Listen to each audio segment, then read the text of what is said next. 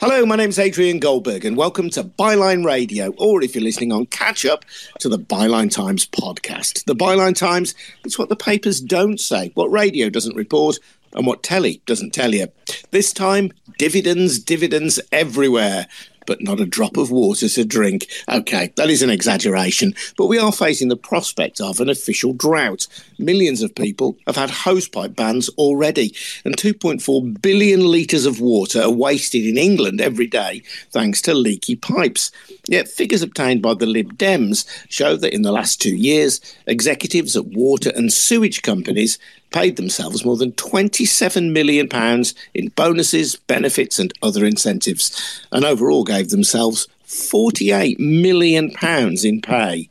In Scotland and Wales, though, water is run on a non-profit basis. We're going to hear from Martin Lyons. Martin is an arable farmer in Cambridgeshire and the UK chair of the Nature Friendly Farming Network, and also from Kat Hobbs from the pressure group We Own It. Before we do, though, just a quick reminder that Byline Radio and the Byline Times podcast are funded by subscriptions to the Byline Times, our wonderful monthly newspaper, edited by Hardeep Matharu. We are not bankrolled by oligarchs or non-doms. We can report without fear or favour and hold the rich and the powerful to account because our funding comes from ordinary subscribers, people like you. So please subscribe, if you can, to the Byline Times. You get more details at our news-breaking website, bylinetimes.com. That's bylinetimes.com. And if you have already subscribed, thank you. Martin, Kat, hello. How are you both? You all right?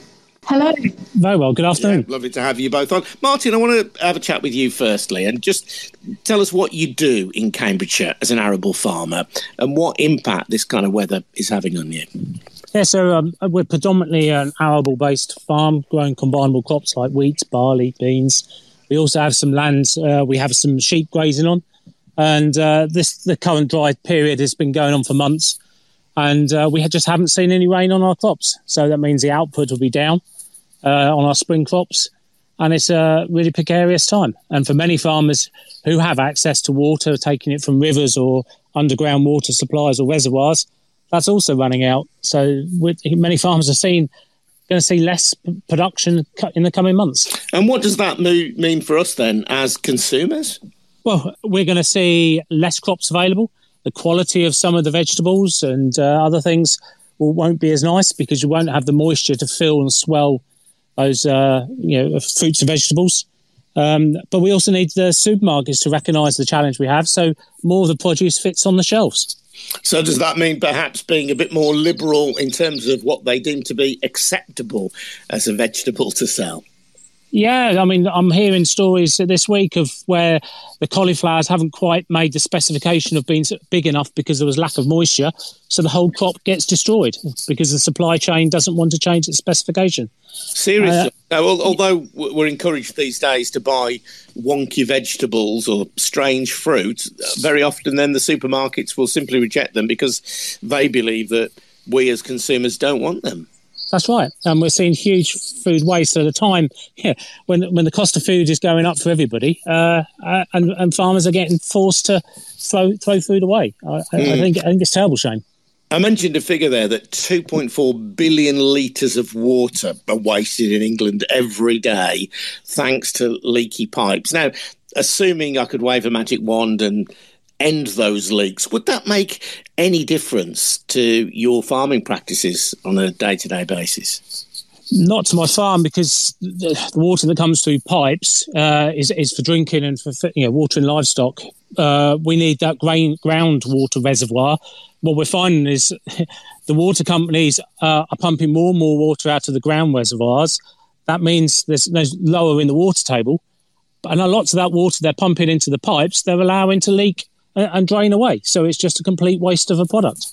But there is a connection then between the lack of water, for example, for watering your garden, the water that is sometimes then wasted through the leaking pipes because of where it's extracted, and your ability to farm. Absolutely, definitely. Farmers are having water restrictions put on them now because the water companies take priority. So they are taking the first draw out of any underground reservoir or watercourse, and the farmers is the last in their line.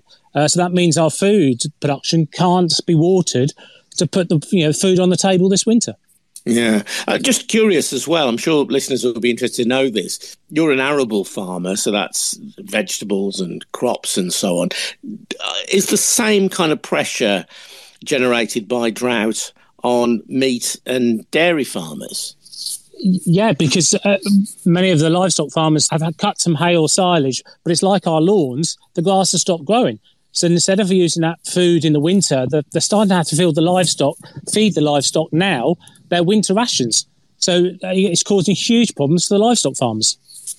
You say that we've had this drought coming for months now. It's been building up for months. Is this just one of those things? Or as a farmer, do you look at climate change and think this is something that we're going to have to get used to?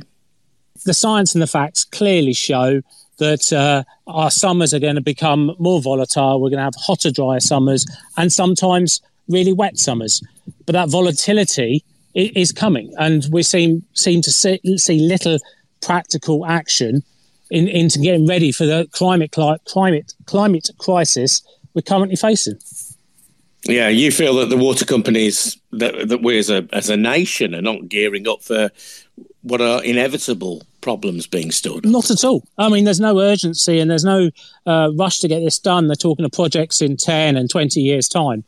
We were allowing too much leakage, and we're allowing that to happen now. This needs tackling now, or else we won't have enough water, particularly in the southeast, to water the crops, to water the population, and all the needs we want to have from our water supply.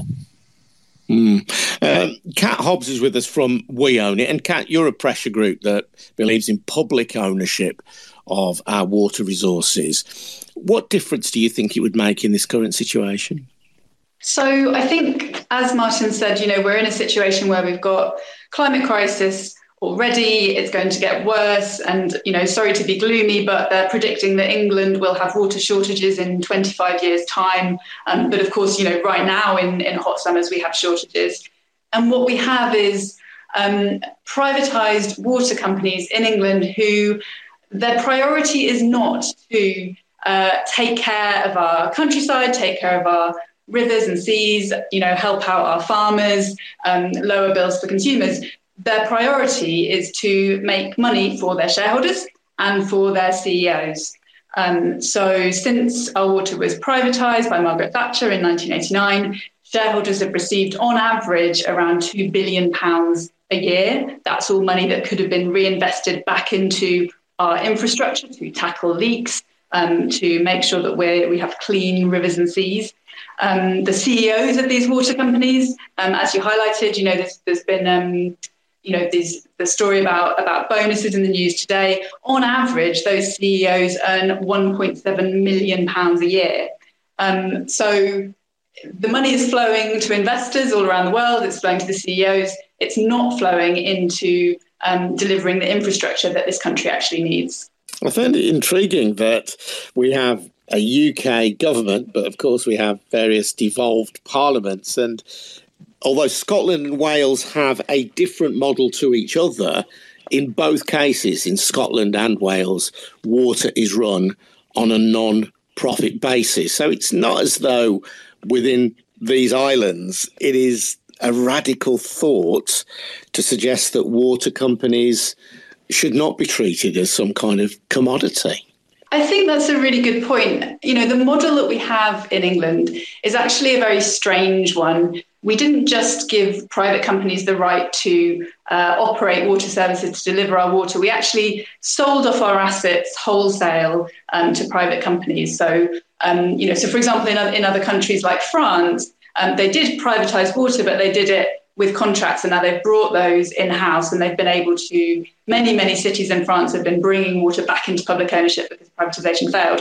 But as you say, we don't even need to go as far as France.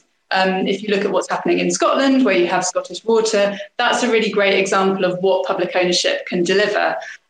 So the Scots weren't happy to let Thatcher privatise their water. Nobody in the UK actually thought that water privatisation was a good idea. People could see that it didn't make sense.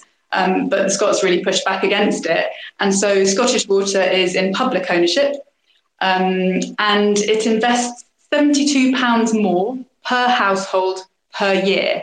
So what that means in terms of big picture investment in infrastructure is that if England had copied the Scottish model, we would have spent £28 billion more on improving our infrastructure since privatisation. And you can imagine how that might have meant we don't get the kind of sewage leaks that we see in our rivers and seas. We have healthy rivers and seas. We save more water, we mend pipes and infrastructure instead of just letting that money leak away with the water.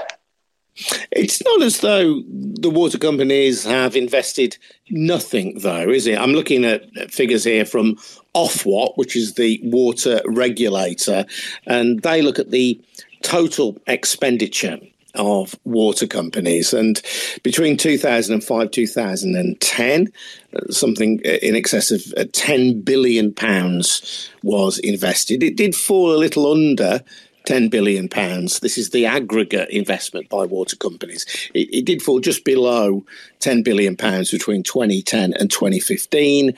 And between 2015 and 2020, it has increased again above £10 billion. So although it makes a great headline to talk about the bonuses and the wages given to water company executives, in fairness, those private companies are themselves making investments.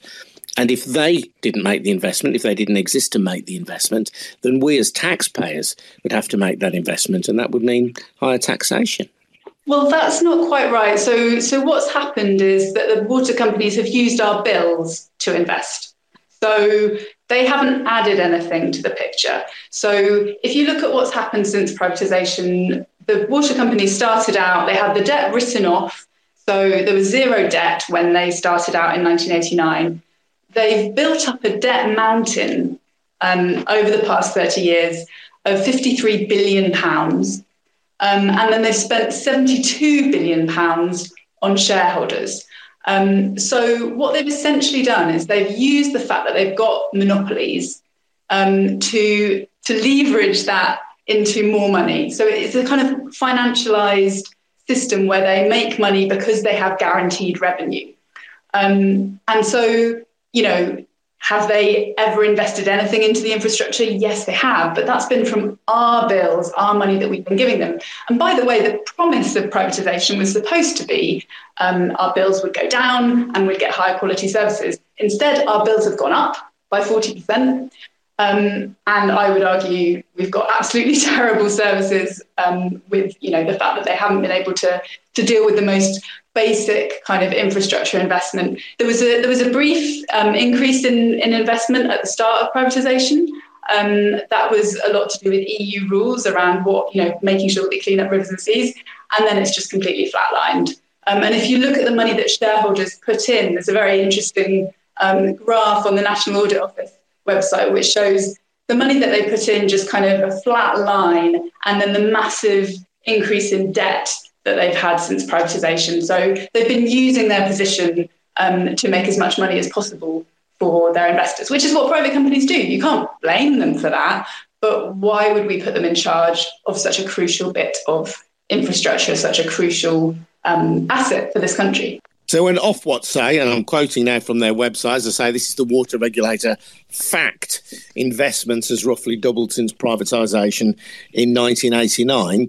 You're not questioning the fact that investment in the water industry has doubled since 1989. You're saying, though, that the money for that investment hasn't come from risk-taking shareholders. It has come from customers themselves, the profits from their water bills being ploughed back into the industry, which would happen anyway if it were publicly owned.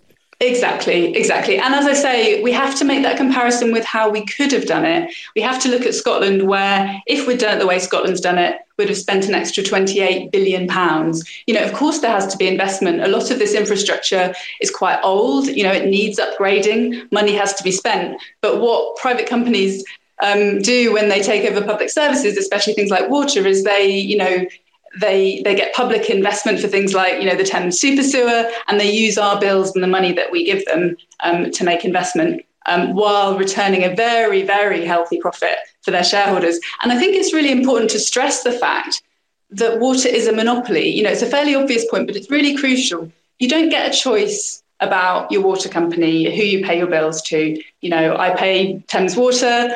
That's it. They're my water company. I'm not a consumer in a market, choosing, and neither is anyone else. And so what we really need is, these companies to actually have public purpose embedded in how they operate.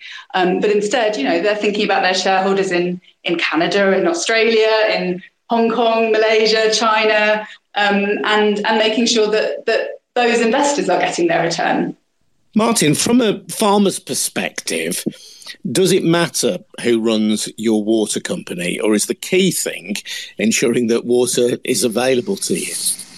I think the key thing is water's available, but also the investment in the infrastructure. Because actually, in the southeast, we're seeing huge amounts of development. So we're going to have a growth area at the driest area of the country. And how are we going to move water about and manage it strategically at a national scale? And I think that's where we really need to be looking at is what is the plan for the future, and how do we get some of that shareholder dividend helping to invest in some of that plan? Yeah. And from a farmer's point of view, then, you seem to be saying, not from an ideological perspective, but just because it would help one of the core industries of this country, we need a national eye on this, some national coordination to ensure that we adapt properly for climate change and that people like you are able to do your job as efficiently as possible. Yeah, that's right. And we also must look at the winter flows. How do we store more water at those high rainfall events rather than just let it run out? Where do we have the landscape capacity to hold and slow the flow and store that for those drier periods? We're not short on water. We just don't use it very efficiently. And at those high flow rates, we let off out to the sea when we should be storing more of it for those drier periods. Yeah, no, I think that's a really interesting point as well. Kat making a very important point about how we as consumers don't really have a choice. It's not as though I can say, living in Birmingham, I don't want Severn Trent, thank you very much. I'm going to get my supplies from Thames Water. That isn't an option that is available to me. And in the same way, if you've got water coming from the skies into England, it's not as though we don't have enough water, we just aren't storing it, conserving it and using it well enough. There isn't, in that sense, a water shortage at all.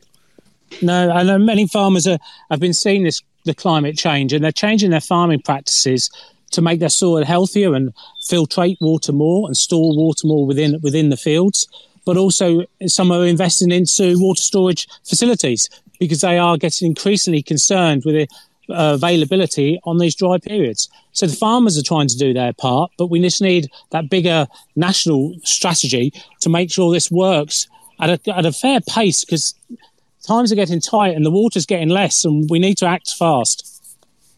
Yeah, Kat, it strikes me, at the moment we're hearing various appeals to, we've all got a part to play to reduce our water consumption. And my sense is that if we had a water industry that was collectively owned, then appealing to that collective responsibility would be more effective than at the moment, where we're told that we're all part of the solution, but we don't all share in the very handsome rewards if water is saved. Yeah, I think that's absolutely right. And I think, people understand that it's hot in the summer and you have to use water carefully. Most people understand that, that situation will get worse. There will be more shortages, expected in this country. So we have to be planning for this now. But I think you're absolutely right. Right now, there's a handful of people who are profiting who aren't really part of finding the solution. But actually, both individuals and communities, lots of people want to help create solutions. People feel worried about climate change. They feel like they want to look after the natural environment. They want English rivers and seas to have, fish in them and to have wildlife and to be part of creating positive change in the world. And I think it would be a lot easier to do that with public ownership. And that wouldn't be the kind of, the sort of stereotype of top-down public ownership. It would be about communities being part of a public solution for people rather than profit. And, you know, the publicly owned water companies could have a remit and a mandate to work really closely with, you know, for example, river action groups around the country who want to clean up our rivers.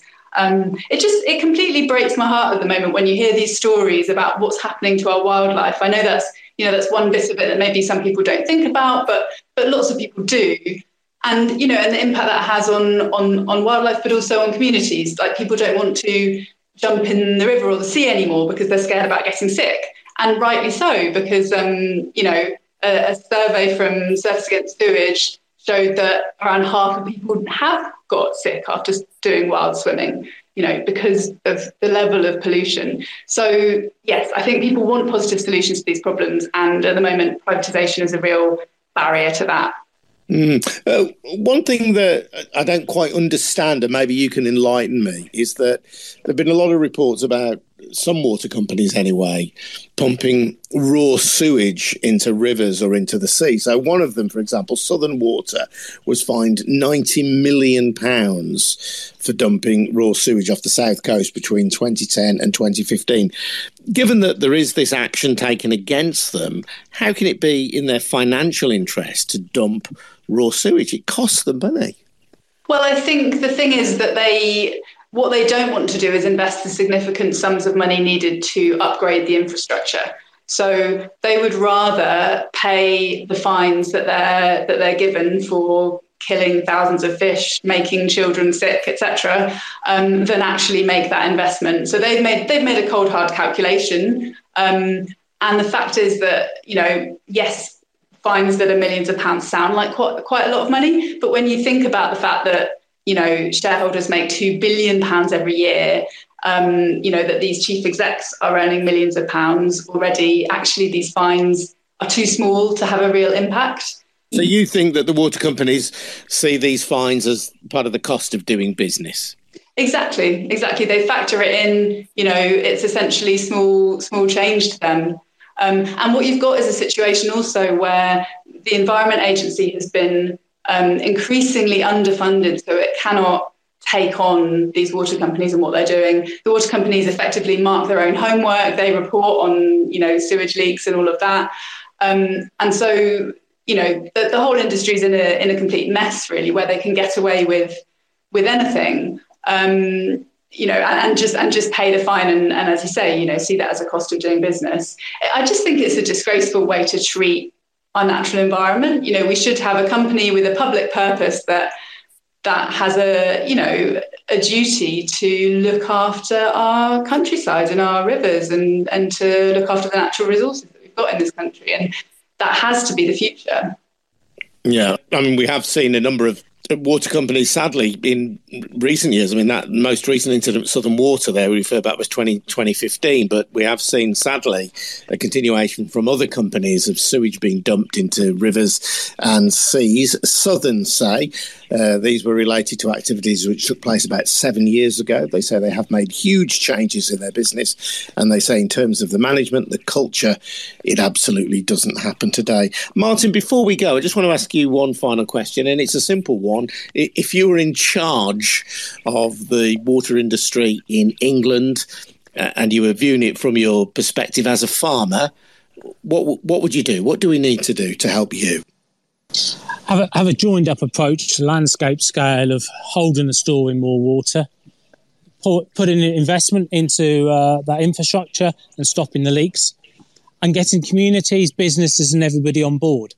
This is for everybody to do, and no one business should be profiteering out of it more than anyone else. And we all need to pull together and actually plan for the climate crisis and biodiversity crisis we have in front of us, and actually deliver at a landscape scale.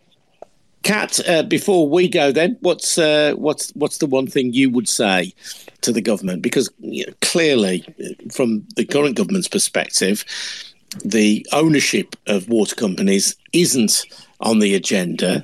Your campaign isn't on the agenda. How would you persuade them that it ought to be? I would say a majority of red wall voters think that water should be in public ownership. It's always around 60 to 70% of the population think water should be in public ownership.